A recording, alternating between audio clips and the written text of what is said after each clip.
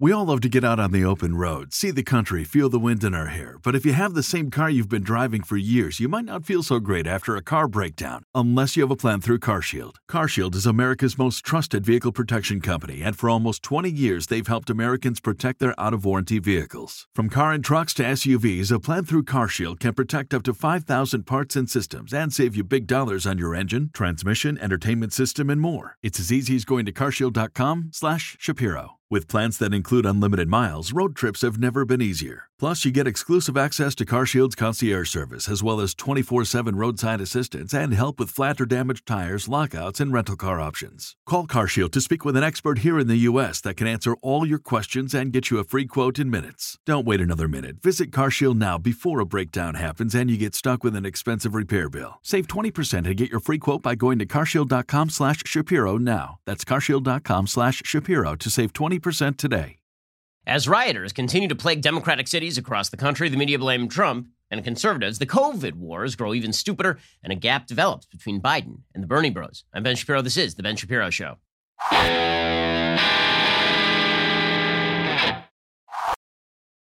The Ben Shapiro Show is sponsored by ExpressVPN. Why haven't you gotten a VPN yet? Visit expressvpn.com/Ben. Alrighty, so remember that time when the media kept telling us over and over and over that the protests were mostly peaceful protesting. Remember that?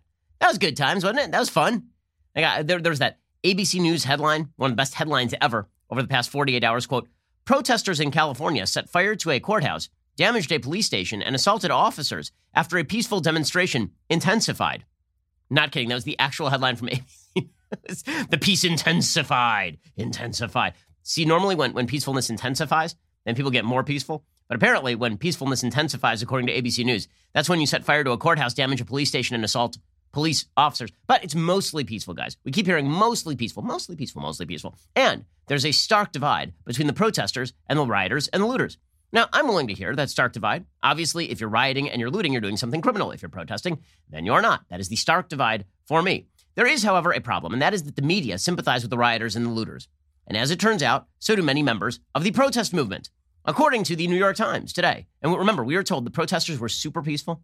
They had no intent on doing violence. They didn't even have sympathy for violence, right? They were against the violence. They recognized that violence was a bad idea. Well, not so much. Now, some of you knew this.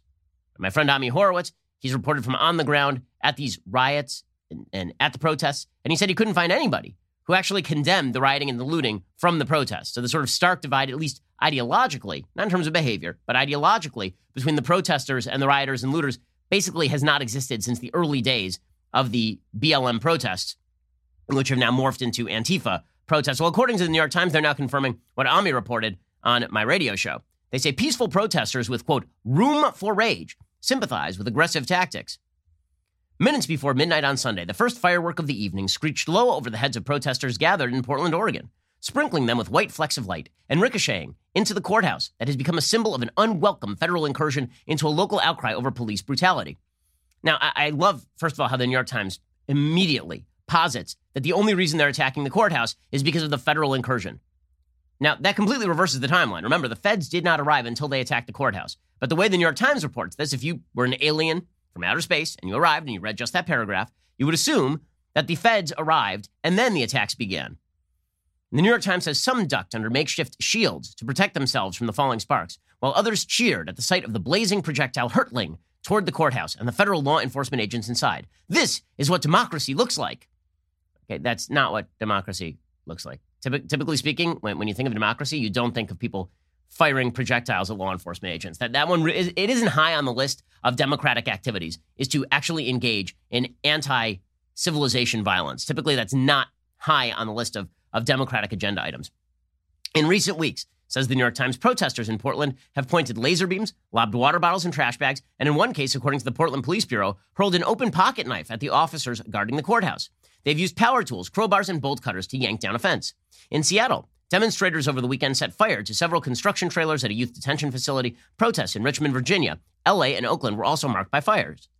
Yet the nightly assault on the federal courthouse has been part of a much wider peaceful resistance. So much peace. Peacefulness intensifying across the nation.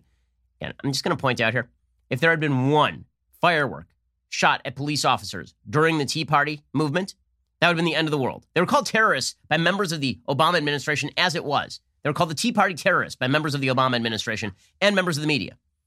If the anti-lockdown protesters had so much as sneezed at the officers who were trying to stop them from breaking the law, that would have been an assault. They would have been charged, right? I mean, the media would have said that the anti-lockdown protesters were the worst people in the world. They did, by the way, anyway, without them actually overtly breaking the law. Here you have people overtly breaking the law. But don't worry, this is part of a much wider peaceful resistance. High school students, military veterans, off-duty lawyers, lines of mothers who call themselves the Wall of Moms that began assembling nearly 2 months ago in the wake of George Floyd's death at the hands of Minneapolis police. The aim, as it has been in other cities, was to assemble for sweeping police reform and racial justice. No, that's not the aim. The aim is, frankly, for a lot of these people, it's a good time.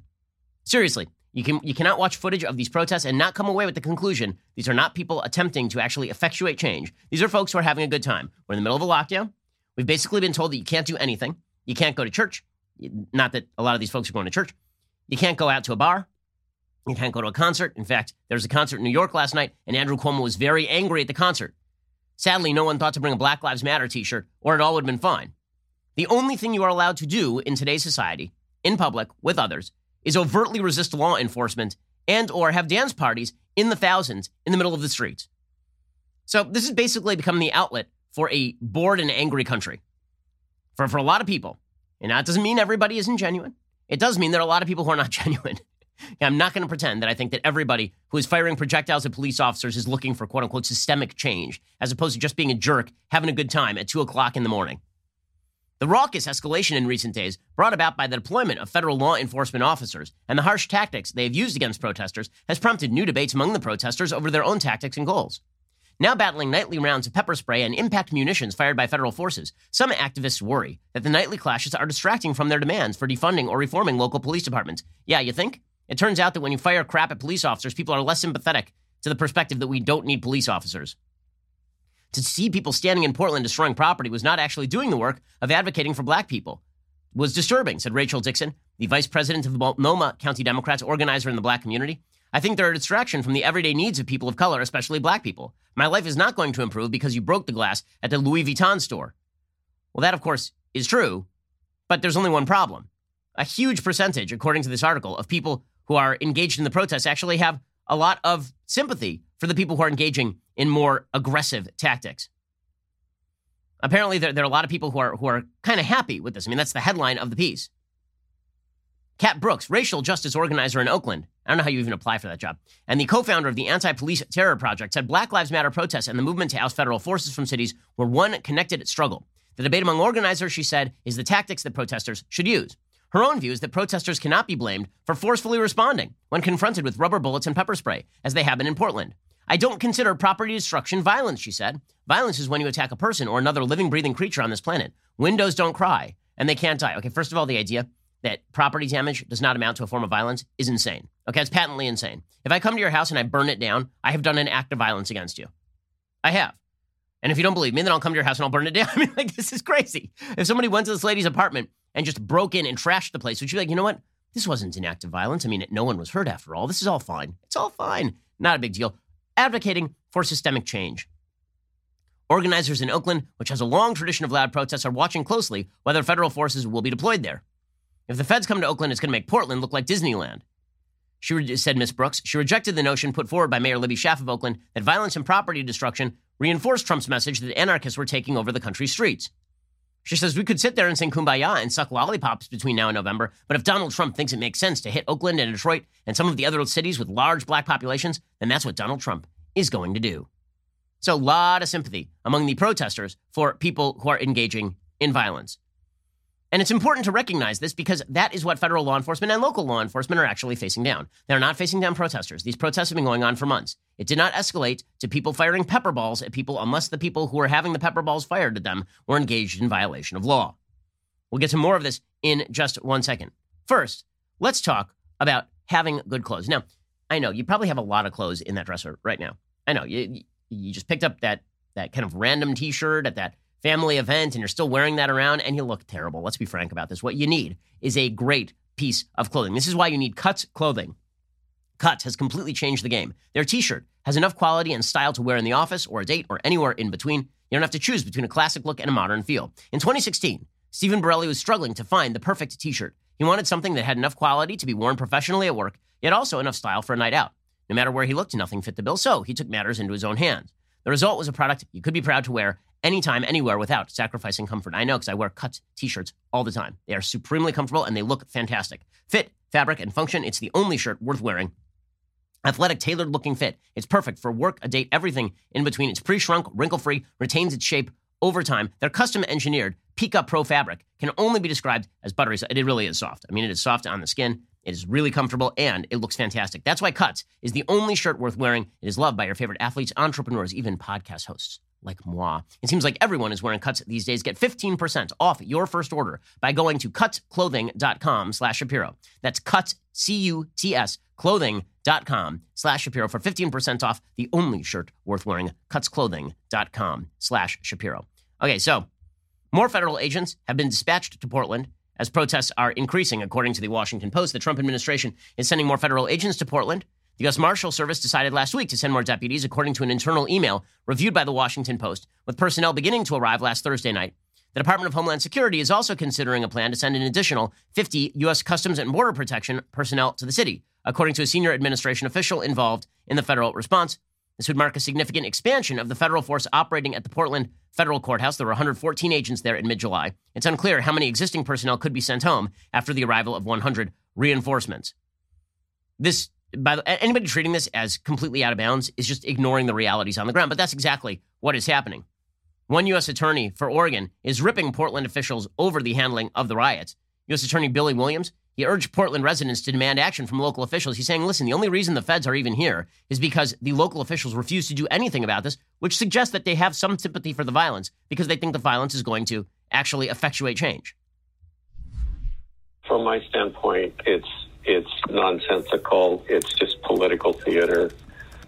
It's unfortunate because everything law enforcement accomplishes to address on multiple fronts is done through partnerships. To pass the resolution that you're barred from talking with law enforcement partners it's just political, and that's just so unfortunate, short-sighted. It doesn't help anything, but it is what it is. That, of course, is absolutely right. But what you're seeing from local officials is open admiration for people who are engaged in violence. Seattle Mayor Jenny Durkan, who's just awful. I mean, she's just an awful mayor. She allowed city blocks of her own city to be ripped away from law and order and dominated by people who really can be described as terrorists. I mean, if you take over a 2-block area of downtown and then there are shootings that take place therein and the first responders are not allowed to come in, I don't know what else to describe that as. I mean, that's insurrection. Okay, the Seattle mayor, however, says that by President Trump deploying federal law enforcement to protect federal property, it's a dry run for martial law. Now, if you're suggesting it's a dry run for martial law, what you really are suggesting is that violent uprisings against a dry run for martial law are justified. How else do you read that? Right? This is just justification for violence by the Seattle mayor, who has tolerated violence in her own city and has tolerated the degradation of her own law and order in her own city. Here's Mayor Jenny Durkan, just a trash heap of a mayor. Every time this president promises to sow division, he's successful at it. And he's clearly targeted cities run by Democratic mayors. He said so himself. He's using law enforcement as a political tool. I hate to say it, Aaron, but I really believe that we are seeing the dry run for martial law. This is a president that is using law enforcement and federal forces for political purposes. And that should be chilling to every American. It's a dry run for martial law. She's absolutely suggesting that the president of the United States is going to use federal force to overwhelm all resistance to his own agenda. That's what she's suggesting. Martial law, by the way, these are the same folks who suggest that President Trump should put down a national mask mandate enforceable by federal law enforcement. It's very funny to watch all the same people who claim that Trump is a fascist asking him to be a fascist. It's really exciting. But that's pretty crazy stuff. And that is the mayor of a major Democratic city, which suggests, again, if you are resisting a dry run for martial law, this makes you the good guys. If you're burning property and burning Starbucks and all this, this makes you the best. This makes you actually positive. It's a good thing. We'll get to more of this in just a second because the media, some of the media are just cheering this on. You can tell by their guest selection. Wait until you see one guest on MSNBC making some pretty wild claims about why this violence is happening in major cities. We'll get to that in a moment. First, let's talk about the fact that there's an enormous amount of censorship that goes on social media sites, like an enormous amount. They have an enormous amount of control over what you can see and what you can hear. Today, as we're going to talk about in a little while, they actually banned Donald Trump Jr. from Twitter for the great crime of tweeting out a video on hydroxychloroquine that most medical experts think is wrong. And they really can control your informational flow. Well, you can help stop that by disguising your IP address, hiding your IP address. This is where ExpressVPN comes in. First of all of these social media sites, the way they make money is by gathering data on you and then selling it to third-party vendors. You don't need to give them your data. When you use ExpressVPN, you anonymize much of your online presence by hiding your IP address. That makes your activity more difficult to trace and sell to advertisers. ExpressVPN couldn't be easier to set up. You just tap one button on your phone or computer and you're now protected. ExpressVPN also encrypts 100% of your data to protect you from hackers and internet bad guys.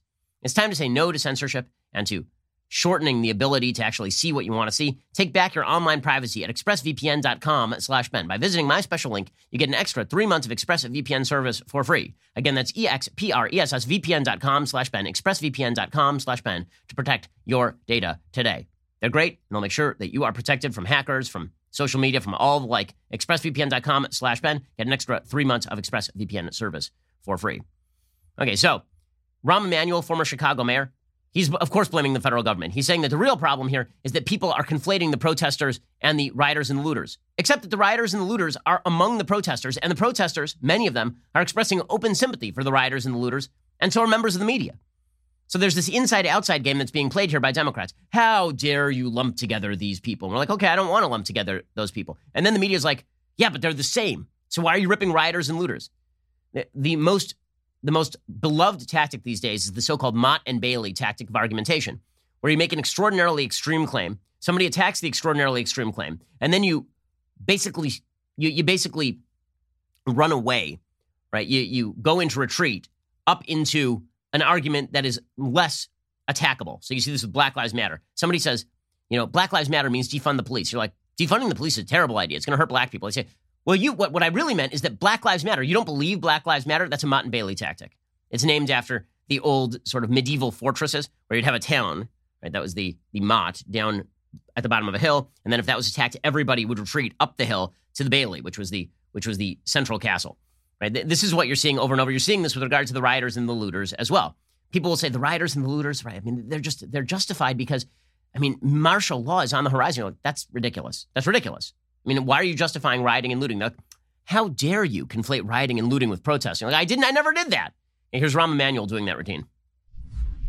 There are people trying to hijack these legitimate protesters and create violence. And I think in the response from the federal government shouldn't be trying to make Antifa the face of the protest. Let the local law enforcement take the lead. If they need federal assistance, they'll ask for it, like we've done in every other situation going back. And in this situation, understand the protesters who are asking America to live up to the promise of America and know that others, individuals, not a lot, but are trying to hijack these protests for their own violent needs.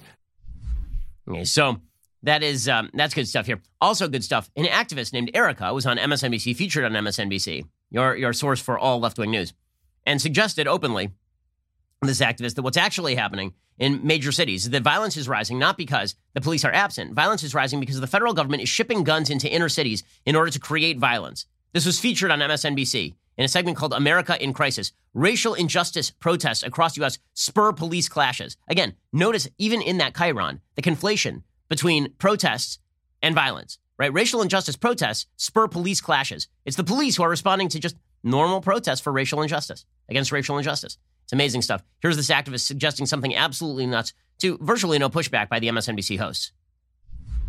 We see the influx of guns in communities across the nation. Once again, people were in the house for 3 months. They lost their jobs, lost their family members. They was grieving. They don't have money to buy these guns. Where are they coming from? And so just like in the 70s and the 80s when we saw the counterintelligence program put guns and drugs into certain communities to create certain behaviors to stop the rise of protests and movements, we see it again. Okay, this is absolutely bizarre nonsense.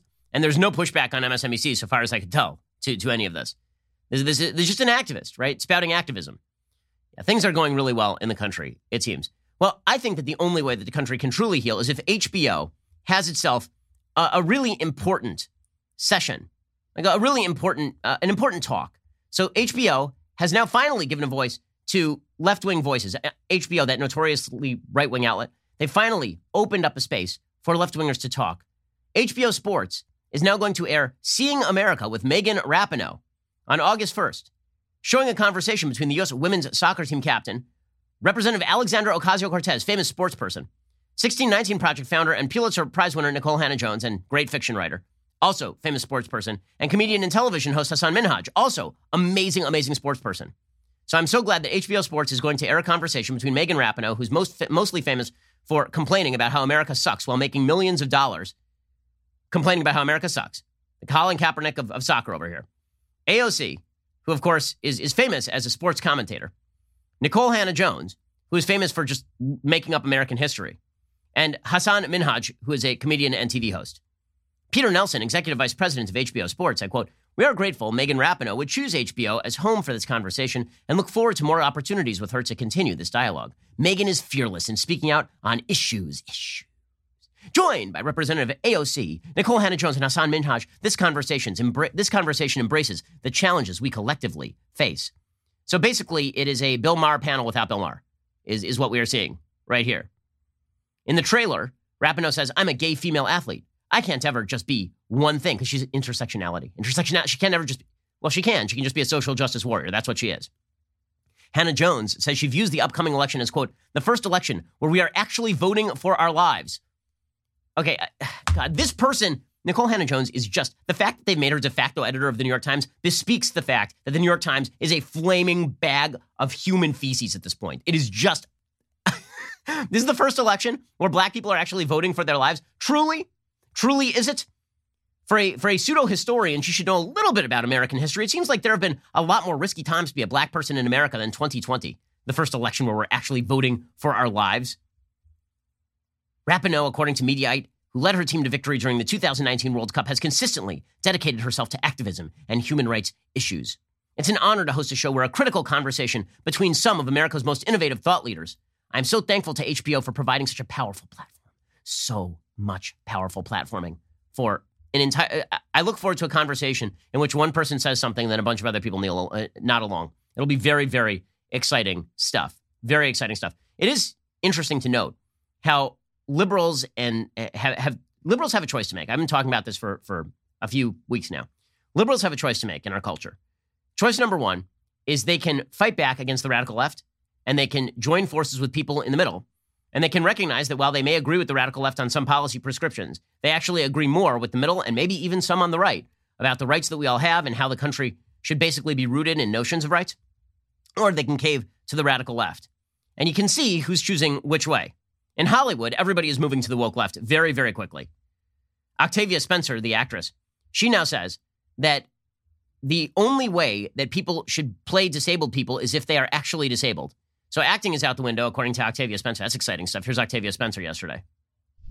Nothing can replace lived experience and authentic representation. That's why it's imperative that we cast the appropriate actor for the appropriate role.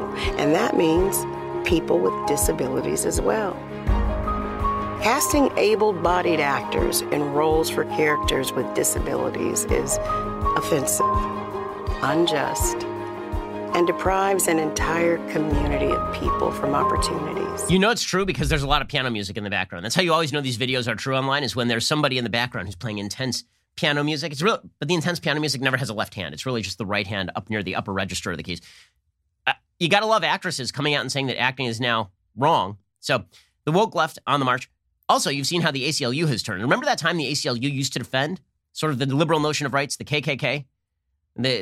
She did, by the way, play somebody with schizophrenia, is my understanding, Octavia Spencer. I don't think she suffers from schizophrenia. Anyway, an ACLU staff attorney was tweeting out in the same vein. So ACLU used to be kind of traditionally liberal. Right? The ACLU was an organization that said, we may not agree with what you say, but we definitely will defend your right to say it. Well, now they've decided, nope, we're caving to the radical left as well. The culture wars really are not happening on the right as much as they are happening between the left and the liberals. It looks like increasingly the liberals are losing. But what's happening there is that means it's driving everybody in the center to the right. Now, the question is whether Trump could take advantage of that electorally. That's another question. We'll get to that in just 1 second. First, let's talk about something fantastic you can do for your kids during this pandemic. I mean, the fact is that if you have little kids at home, you know they are super bored right now, and you got to keep them entertained somehow. But instead of just popping on the TV and letting the TV be the babysitter, why not get them educated? Why not read them books? And you're thinking, but how do I pick which books should come? How do I make that selection? This is where Literati comes in. This service is just phenomenal. I have a 6-year-old, I have a 4-year-old, and I have a tiny little baby, and she's super cute. Literati will do stuff for all of them. Literati is the subscription book club that makes it easy to find unique, thought-provoking books for your kids by delivering great stories straight to your doorstep. Literati knows home deliveries are critical for meeting your need for uplifting educational tools in the coming weeks. Reading books together will help create a time of adventure and bonding for your family and has real educational benefits. Kids who read books have better vocabularies and longer attention spans. Each Literati box contains 5 beautiful books based on a theme, contains exclusive original art, and a personalized note to your kid. My daughter loves the books that Literati sent her. My son, too. Like, these are their favorite books that we have in the house, and we have probably hundreds of books in the house. Literati does an amazing job of selecting really fascinating books tailored to your kid. You only keep your favorites and you send the rest back for free. That means you're only paying for the books your kids will love. With schools and libraries closed, Literati is working to get books in the hands of families. You can reuse that Literati box and donate outgrown books. Literati will match every one you send. For a limited time, go to literati.com/Shapiro. You get 25% off your first 2 orders, which is an awesome deal. Honestly, it's such a great service for your kids. Go check it out right now. Literati.com/Shapiro. 25% off your first 2 orders. LITERATI.com/Shapiro. Literati.com/Shapiro. Go check them out right now. Okay, so the ACLU has decided to embrace the radical left as well. There's a ACLU staff attorney named Chase Strangio. And Chase Strangio has basically decided that the ACLU's old slogan of say what you want, if it falls inside the First Amendment, we'll defend your right to say it. They've moved from that to if you say something we don't like, it's now a danger. Chase Strangio is a staff attorney for the ACLU. Says it would be nice to ignore the Harry Potter person, it'd be J.K. Rowling, but the rhetoric being used on her massive platform is feeding a genocidal impulse that already exists in government and within individuals. She is dangerous. Situating the trans subject and the trans body in the contested discursive space the way she does pulls the conversation around transness into the posture of working to locate the legitimate trans subject. Okay, that's just gobbledygook. That's not even in English. The idea being that we must defend against the allegation that too many trans people in the world reflects a problem. That is, after all, her point. And in so doing, we cede the conversation to cis people and institutions. And perhaps most insidiously in doing so, we give the false impression that sexed bodies are things only trans people have. By obscuring the larger structural impulses behind bodily policing and the violence of the sex binary, we ensure the continuation of these structures. The violence of the sex binary, guys. The fear that a trans person of any age might actually love and embrace their body is what drives JK and others. They don't want to just make it harder for us to survive. They want to destroy any joy we might feel in our journeys. Okay, this is the ACLU staff attorney now saying that J.K. Rowling is dangerous and is pushing genocidal impulses by pointing out that biological women exist. Okay, liberals are going to have to make a choice. Do they wish to side with this kind of nuttiness, or do they wish to acknowledge that conversations should and can take place? And this is an open debate, because what we're seeing right now in America's major cities is that liberals are increasingly saying, okay, if you want to do violence, do violence. All right, well, and if anybody says that the violence is bad, stop focusing on the violence. Why are you even focusing on the violence? Well, what this is driving rational people to do is run headlong from the radical left, like run screaming from the radical left. This is why you're seeing Elon Musk increasingly tweet things that are pissing off the radical left. Yesterday, he tweeted out a graphic. It said, Das Kapital in a nutshell, Karl Marx's book. There's a picture of Karl Marx and said, give me that for free, hungry Santa. Good for Elon Musk. Good for Elon Musk, a man who's actually built a company, as opposed to all these people who just want to steal other people's labor. Okay, but this is going to be the gap that opens up. You're starting to see it open up a little bit inside the Democratic Party as well. And this is the gap that Joe Biden is going to have to bridge over. So far, anti-Trumpness has basically bridged over the gap between radical left and liberals who may not like the radical left very much. It'll be interesting to see whether that lasts. So yesterday, the DNC Platform Committee voted down Medicare for All as part of the platform. They did it overwhelmingly. And people were very angry in Bernie land. Here's Dennis McDonough, co-chair of the Biden campaign, voting against Medicare for All as part of the platform. Members, voting has closed on this amendment. The motion was not approved by the members, and the language as proposed will remain unchanged. There were 36 yes, 125 no, and 3 abstentions. That's on Amendment 328-194. Okay, so the Bernie people are super duper pissed because the Bernie people are saying, why don't you give us everything we want? And the Biden people are like, because if we do that, nobody will like us. That is a battle that is going to rage out into the open. It started to break out a little bit yesterday when a Sanders campaign co-chair named Nina Turner ripped Biden.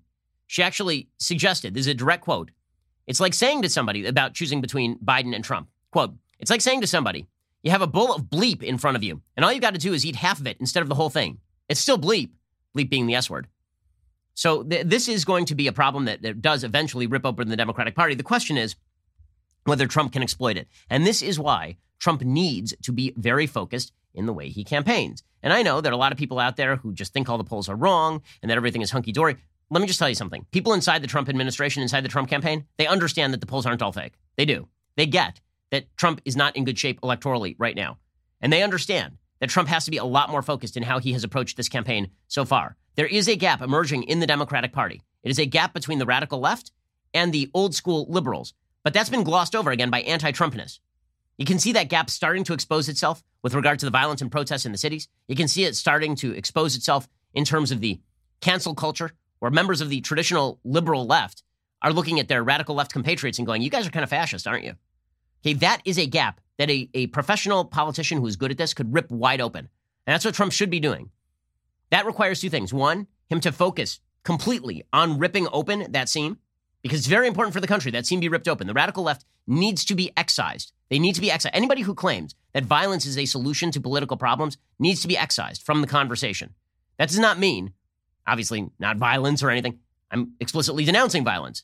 For those in Media Matters who don't understand English. When I say excised, I mean there is an Overton window. If you are claiming that attacks on federal law enforcement are part of that Overton window, you're doing it wrong. The liberals need to take back over the Democratic Party. And Trump can help that happen. And if the Democratic Party keeps caving to the radical left, maybe traditional liberals might think about moving away from a Democratic Party that no longer represents them. I know a lot of traditional liberals who are looking in horror at what's happening right now. Trump, if he's skillful, can exploit that. And he should exploit that. That requires two things: focus and not providing the Democrats with a shiny object, namely Trump, to gather around and attack. We're going to get to that in a second because that brings us to COVID policy. We'll get to that momentarily. First, let's talk about the fact that it would be wonderful if you never had to go to the post office again. I mean, the post office does a lot of great stuff, but do you really want to go to the post office? Probably not. I mean, you stand in line and then it takes a while. You got to schlep your stuff over there. And especially in COVID era, it really is not like a thing. So why not instead just do everything from home? As we adjust to the new normal, we need to be smart about how we do business. Luckily, there's Stamps.com to make things easier. Thousands of small business owners have discovered the benefits of Stamps.com in recent months. They've been able to keep their businesses running and avoid the crowds at the post office, all from their own computers. With Stamps.com, you can print postage on demand, avoid going to the post office. You'll save money with discounted rates you can't even get at the post office. Stamps.com offers UPS services with discounts up to 62% and no residential surcharges. Here at Daily Wire, we've been using Stamps.com since 2017. We don't waste our time, we don't waste our money, which is why we are a profitable enterprise. Stamps.com brings all the mailing and shipping services you need directly to your computer in the comfort of your home or office. Whether you are a small business sending invoices or an online seller shipping out products, or you're just working from home and you need to mail some stuff, Stamps.com can handle it all with ease. You use your computer and you print official U.S. postage 24/7, any letter, any package, any class of mail, anywhere you want to send it, and giant discounts as well. Right now, my listeners get a special offer that includes a 4-week trial plus free postage and digital scale, no long-term commitment. Just go to Stamps.com, click on the microphone at the top of the homepage, type in Shapiro. That is Stamps.com, enter Shapiro, and you get that special offer, 4-week trial plus free postage and a digital scale. No long-term commitment. Save yourself and your business tons of money and time. Stamps.com, and use that code Shapiro. Alrighty. So, folks, if you haven't heard by now, my new book, How to Destroy America in 3 Easy Steps, it is officially on sale. It has sold, I believe, last count, nearly 100,000 copies in the first week. We've been seeing amazing enthusiasm from you guys. We are really excited about its release. We did a live signing last Tuesday. Got to tell you, we almost sold out. So I'm signing copies of my books today and tomorrow. Before I get carpal tunnel, then it's over because I've signed literally tens of thousands of copies at this point. So get in your order right now because otherwise it's just not going to happen for you. Go get your copy right now at dailywire.com/Ben. The book covers the two fundamentally different visions of America that are now being exposed in public view. One vision says America should hold together because we have a common philosophy, the Declaration of Independence, a common culture, a common history. The other says that America basically sucks. It was always based on a lie. The 1619 Project, Robin DiAngelo, these are disintegrationists. Okay, that is the battle of our time. The book isn't just a rebuttal to a lot of those bad disintegrationist arguments. It is the antidote to that. You can give it to your liberal friends and point out to them that you actually have a lot in common with them, and we should be able to unify around a lot of these concepts. That is how the country gets saved. How to Destroy America in 3 Easy Steps. You can go pick it up right now at dailywire.com/Ben, and you can pick up a signed copy. because I'm not going to keep signing. I mean, it's just that's the deal. Meanwhile, 2020, you might have noticed, this year is crazy. And the media are just lying all the time, which is why you need all access to our Reader's Pass at Daily Wire. If you're a political junkie, get a Reader's Pass today from dailywire.com. You will get access to exclusive op-eds from us, your podcast hosts, as well as guest writers, in-depth analysis from our Daily Wire reporters on top of our regular breaking news. This membership tier is already a bargain. It's $3 a month. If you join today, you get your first month for 99 cents. You also get access to our mobile app, and you receive push notifications for breaking news and special content. And you can join the community of Daily Wire members who are commenting and discussing our content with each other. It is a pretty cool community. That is mobile, ad-free access to all of the Daily Wire news, exclusive op-eds, all of our podcasts on our mobile app, all for the low price of $1. Best of all, your dollars are getting you the news you need without the leftist spin. So head on over to dailywire.com/subscribe and join today. You're listening to the largest, fastest growing conservative podcast and radio show in the nation.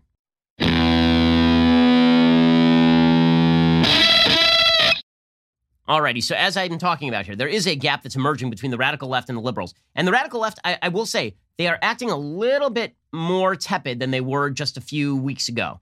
Take as an example, Nikole Hannah-Jones, right? Fresh off her Pulitzer Prize-winning essay that was so bad, 4 other Pulitzer Prize-winning historians called it bad, and then she won a Pulitzer for it. In true New York Times Walter Duranty fashion. Today, she tweeted out that the 1619 Project, right, which openly posited that the actual origin of the country was not 1776, it was 1619, that every structure in America was designed in order to effectuate slavery and racism. I mean, this is what the 1619 Project openly says. Now, she is saying, the revisionist historian is now revising the history of her own revisionist history project. She says it's no longer a history. And she tweeted this out yesterday. She says, it wasn't meant to be a historic project. It was a journalistic enterprise. Okay, sure. Now she says, quote, I've said consistently the 1619 Project is an origin story, not the origin story. Our intro says explicitly, what would it mean to consider 1619 our founding? Not that it is our founding. Is that what it says? Because the original language of the 1619 Project, which apparently is no longer available online, but I remember it because I quoted it in my book. They said that 1619 was, quote, our true founding. They stated, quote, on the 400th anniversary of this fateful moment, it is finally time to tell our story truthfully. It was not meant as a sort of balancer or corrective to whitewashed history. Not even close. It was meant as a replacement. But now you're starting to see Nikole Hannah-Jones walk back her own project and say, oh, it was just meant to be kind of a critique. It wasn't meant to be like an alternative history. Doesn't matter that the very first page of the 1619 Project declares, quote, it is finally time to tell our story truthfully by reframing American history, treating 1619 as our nation's birth year, and placing slavery at the very center of our national narrative. So, she's walking it back a little bit because it turns out that all of the sort of radicalism of the Robin DiAngelos, even members of the liberal literati are beginning to say, well, I'm not so into this. Now, Trump could exploit that, right? Because the radical left has gone off the rails. Trump could push on this particular seam, and it would be important to do that. In order for that to happen, he has to not make boo-boos on COVID. So over the past week and a half, the president of the United States, there's one issue at the forefront of everybody's mind. That's when the hell can we get back to anything remotely resembling normal, right? That is the big question right now as states consider additional lockdowns. Now, again, what the data show is that we are already seeing a flattening in Texas, in Florida, in Arizona. Hospitalizations are going down. ICUs are going down. We saw the curve. The curve went up, and now the curve is coming back down. And that was happening before, quote unquote, additional lockdowns, which is good. And frankly, I'm very curious to see what happens in New York as New York continues to reopen. Because if New York reopens and we do not actually see a second wave, we don't see a second spike, what that would suggest is that herd immunity doesn't kick in at 60 or 70%. Thanks to T-cell immunity, it actually kicks in a lot lower. Right? That would be like the best of all scenarios, is that once it runs through a community, that's it. Like, you're basically done. That'd be, my mouth to God's ears. We don't know that yet. Right? There's a lot of scientific controversy over T-cell resistance and T-cell immunity. But that would be great. The bottom line is what we're seeing in the Sun Belt, for example, is a receding of the cases. And we never saw death levels like the death levels that we saw in New York. So over the last week and a half, the president has become, or had until the last 24 hours, a lot more, I would say, studied and focused on the COVID issue. He just didn't seem as wild. And that was good, right? So he gave his typical daily presser yesterday. And he sounded pretty good, right? Here was President Trump yesterday encouraging people to wear masks and socially distance, which has been sort of the going scientific advice for the last several months. I trust all Americans to do the right thing, but we strongly advise everyone to especially focus on maintaining a social distance, maintaining rigorous hygiene, avoid large gatherings and crowded indoor bars, and wear masks when appropriate. We also strongly urge citizens to take extra precautions to shield those at highest risk, which are, in most cases, in many cases, the elderly. Yeah, that's good. I mean, that's what he should be saying. There's new evidence out today, according to the Wall Street Journal, that says that face masks are still fairly useful. Robert Redfield, director of the Centers for Disease Control and Prevention, said he believes the pandemic could be brought under control over the next 4 to 8 weeks if we could get everybody to wear a mask right now. Apparently, it has like a very small impact on the transmission of COVID in small numbers. But the more people wear masks, the more the curve is really brought down, because fewer and fewer people, like it reduces your risk of transmitting COVID by like 30 or 40% was what I had seen in the studies. But if everybody does that, then it reduces it by a very, very large percentage. There's a newly published study suggesting that universal use of surgical masks helps reduce rates of confirmed coronavirus infections among healthcare workers at Mass General Brigham healthcare systems in Massachusetts. Redfield's comments are the clearest message yet from the CDC that they are pushing the mask wearing. The CDC currently recommends the use of cloth face coverings in public. Several states have made the coverings a requirement for most people in wide-ranging public situations. An analysis published Sunday in the BMJ, a medical journal, found face coverings are now recommended or mandated in 160 countries to reduce coronavirus transmission. Apparently, according to researchers, they say that a homemade face mask will radically reduce the amount of time that the virus is in the air, which is good, right? And then it reduces the amount of distance traveled when you breathe. It reduces it from up to apparently 100 inches if you have an uncovered face to, if you have like a stitched mask, nearly zero. In other words, it goes like a little bit beyond your mask, but not much further than that. So all of that is good, right? I've never understood the perspective that says that we want the economy to reopen, therefore nobody wear masks. If you want the economy to reopen, you should wear a mask. I mean, that is the best way you can get back to work. And I'm back at work. That's because everybody around me is wearing a mask. And when I'm not on the camera, I'm wearing a mask too.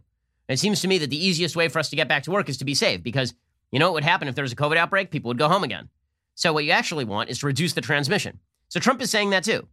Also, Trump is now pushing on the vaccine button, which is good, right? Operation Warp Speed is continuing. We've now moved to phase 3 in certain vaccine trials. Here's the president talking about this yesterday.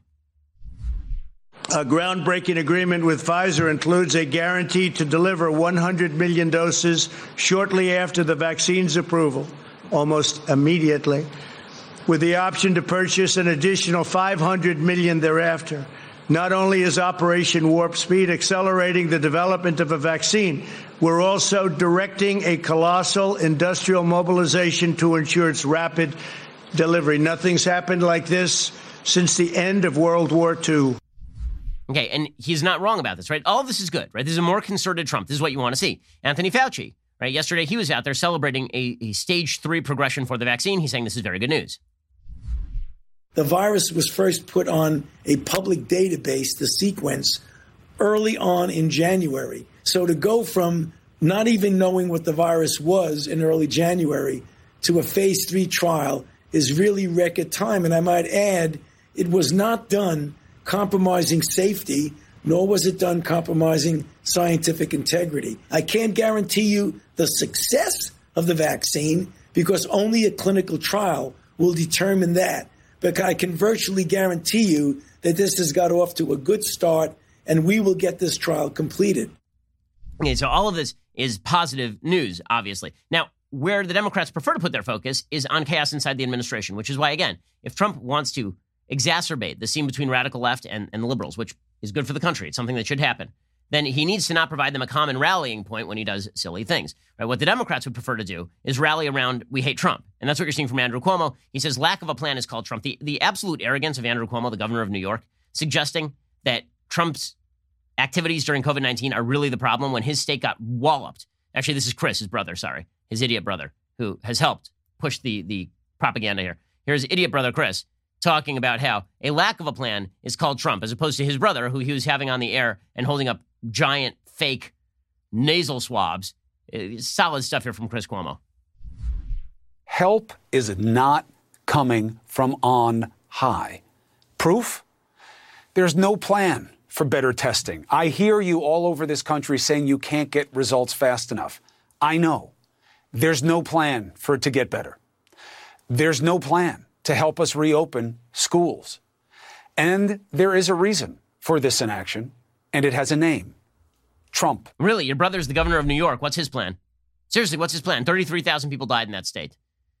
And by the way, the Washington Post is now saying what we should do is shut down the entire country for months on end in the hope that this will bring the coronavirus infections down to zero. And then we can test and trace everybody in a country of 330 million people, ignoring the fact that what we are seeing in Europe is spikes again in a huge number of countries that initially brought the cases down near zero. Israel had the cases down near zero. They had a spike. They had to shut down again.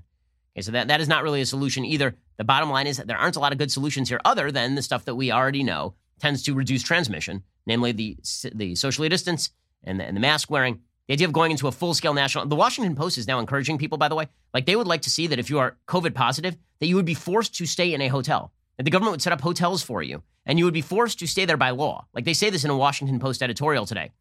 They don't explicitly say that they want you forced into it. They say, we'll set up hotels for people who want to go. Yeah, sure, because if I get COVID, what I desperately want to do is go to a hotel with a bunch of other people with COVID. Sounds fantastic. Yeah, but in any case, Trump, has to beware of making boo-boos on COVID. The COVID has really hurt his reelection chances. Look at the polls. When COVID started, his reelect chances went from basically 50-50 or 55-45 down to about 20%, which means don't make boo-boos that make it look like you are not on solid footing, which is why yesterday when the president decided to retweet a Breitbart video, and it was a video of some frontline doctors, they call themselves America's frontline doctors, and they're speaking, it looks like at the White House, talking about how hydroxychloroquine was a cure, like literally a cure. And then he was retweeting things that said in the video, like implying that Anthony Fauci was bad at his job and he's at fault for all of this. That's not the kind of stuff that is going to make people feel a sense of durability and a sense of solidity in a time where everything feels chaotic. So Trump retweeted this. The tweet also included, again, ripping on Fauci, which is like the media have been begging for Trump to go right at Fauci for literally months, which is bad for the country and bad for Trump. The reason that they've been pushing this is because they want this to be a battle between Fauci, who's become sort of hero of the resistance simply because Trump and he seem to be at odds. They want that battle. They want it to look like Trump versus the science. So Trump tweets this stuff out. By the way, that Houston doctor, she's now being ripped up and down because apparently she has made some claims about alien DNA and she has made claims about demon sperm and such. It's not great stuff. It's not great stuff, right? She said nobody needs to get sick. This virus has a cure. And she said, you don't need a mask. There is a cure.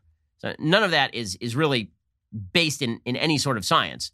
But in any case, Anthony Fauci then went on TV and defended himself from Trump saying that basically he's bad at his job. Here was Fauci, and now you got exactly what the media wanted, that Fauci versus Trump battle. This is not good for Trump. For folks who support Trump, if you think that him battling openly with his own guy, right? I mean, Fauci is the guy he put out front in the first place. It ain't a good look. He's been doing this with every official in his administration for a long time. Right? He did it with Jeff Sessions.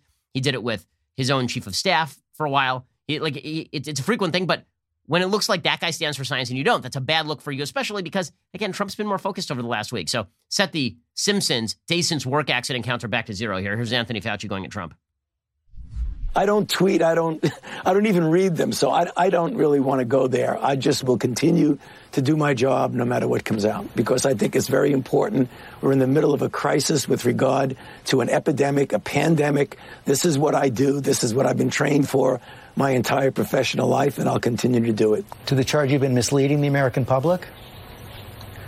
I have not been misleading the American public under any circumstances. Okay, so obviously this sort of conflict is bad for Trump. If you want Trump reelected, this is bad stuff. Meanwhile, Twitter has decided they're going to ban anybody who retweets that video, right? So that video comes out. I don't think that video is supported by the best available science. I think that the lady in the video is making some pretty extraordinary claims that don't seem to be based, like the idea that it's a cure does not seem to be reality. Donald Trump Jr. retweeted that particular video. He tweeted, "This is a must-watch, so different from the narrative everyone is running with." Twitter then suspended him. Twitter suspended, and this is insane. Twitter suspended him, saying that under their policies, they violated the policy on spreading misleading and potentially harmful information related to COVID-19. Okay, that policy is wildly overbroad. That policy is really stupid. The reason that it's wildly overbroad is because if you had tweeted back in March that people should wear masks, you would have been in contradiction to the CDC and Fauci and the WHO. The thing about science is that until the science is quote-unquote settled, you actually don't know whether the science is settled. And the studies on hydroxychloroquine, again, they're pretty mixed, right? There's some that say that it's somewhat effective. There's some that say that it is not at all effective. The original studies were completely debunked. The ones that said that it was going to kill you of a heart attack, those completely fell apart. They just weren't real. Okay, so, but the bottom line is that politically speaking, for Trump, the biggest thing that he can do right now to push for his own victory is to force the liberals to repudiate the radical left instead of centering on him and his particular foibles. Again, set the counter back to zero because that is not what he did today. Keep the man off of Twitter. For the love of God, keep the man off of Twitter for 5 seconds if you actually want him reelected. All right, we'll be back here a little bit later today with 2 additional hours of content. Otherwise, we'll see you here tomorrow. You're listening to The Ben Shapiro Show. If you enjoyed this episode, don't forget to subscribe. And if you want to help spread the word, please give us a 5-star review and tell your friends to subscribe too. We're available on Apple Podcasts, Spotify, and wherever you listen to podcasts. Also, be sure to check out the other Daily Wire podcasts, including The Andrew Klavan Show, The Michael Knowles Show, and The Matt Walsh Show. Thanks for listening. The Ben Shapiro Show is produced by Colton Haas, executive producer Jeremy Boring, supervising producer Mathis Glover and Robert Sterling, assistant director Pavel Wydowski, technical producer Austin Stevens, playback and media operated by Nick Sheehan, associate producer Katie Swinnerton, edited by Adam Sayevitz. Audio is mixed by Mike Coromina. Hair and makeup is by Nika Geneva. The Ben Shapiro Show is a Daily Wire production. Copyright Daily Wire 2020. The Trump campaign does a 180 in their attacks on Biden. DHS rounds up hundreds of anarchists, and Joe Rogan gets video games wrong. Check it out on The Michael Knowles Show.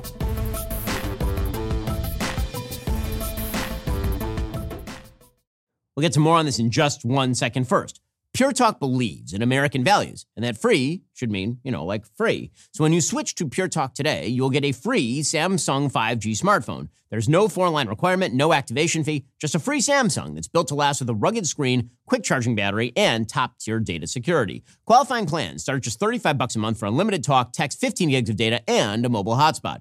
Pure Talk gives you phenomenal coverage on America's most dependable 5G network. It's the same coverage you know and love, but for half the price of the other guys. The average family saves almost $1,000 a year. So I challenge you to choose a company that actually doesn't hate your guts and shares your values. Let Pure Talk's expert U.S. customer service team help you make the switch today. Go to puretalk.com/Shapiro to claim your eligibility for your free brand new Samsung 5G smartphone and start saving on wireless today. Again, go to puretalk.com/Shapiro to switch to my cell phone company. I've been using them for years. They're fantastic. You'll love them as well. Go to puretalk.com/Shapiro and claim your eligibility on that free brand new Samsung 5G smartphone. Start saving.